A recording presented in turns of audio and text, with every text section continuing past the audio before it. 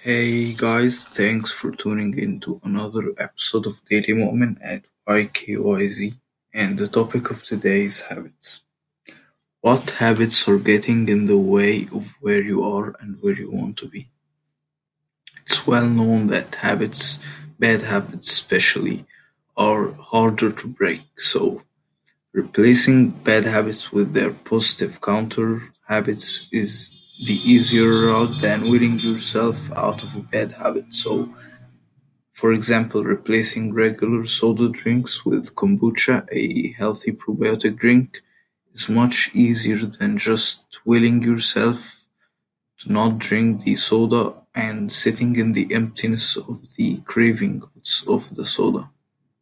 You can take it even further by trying the habit replacement loop.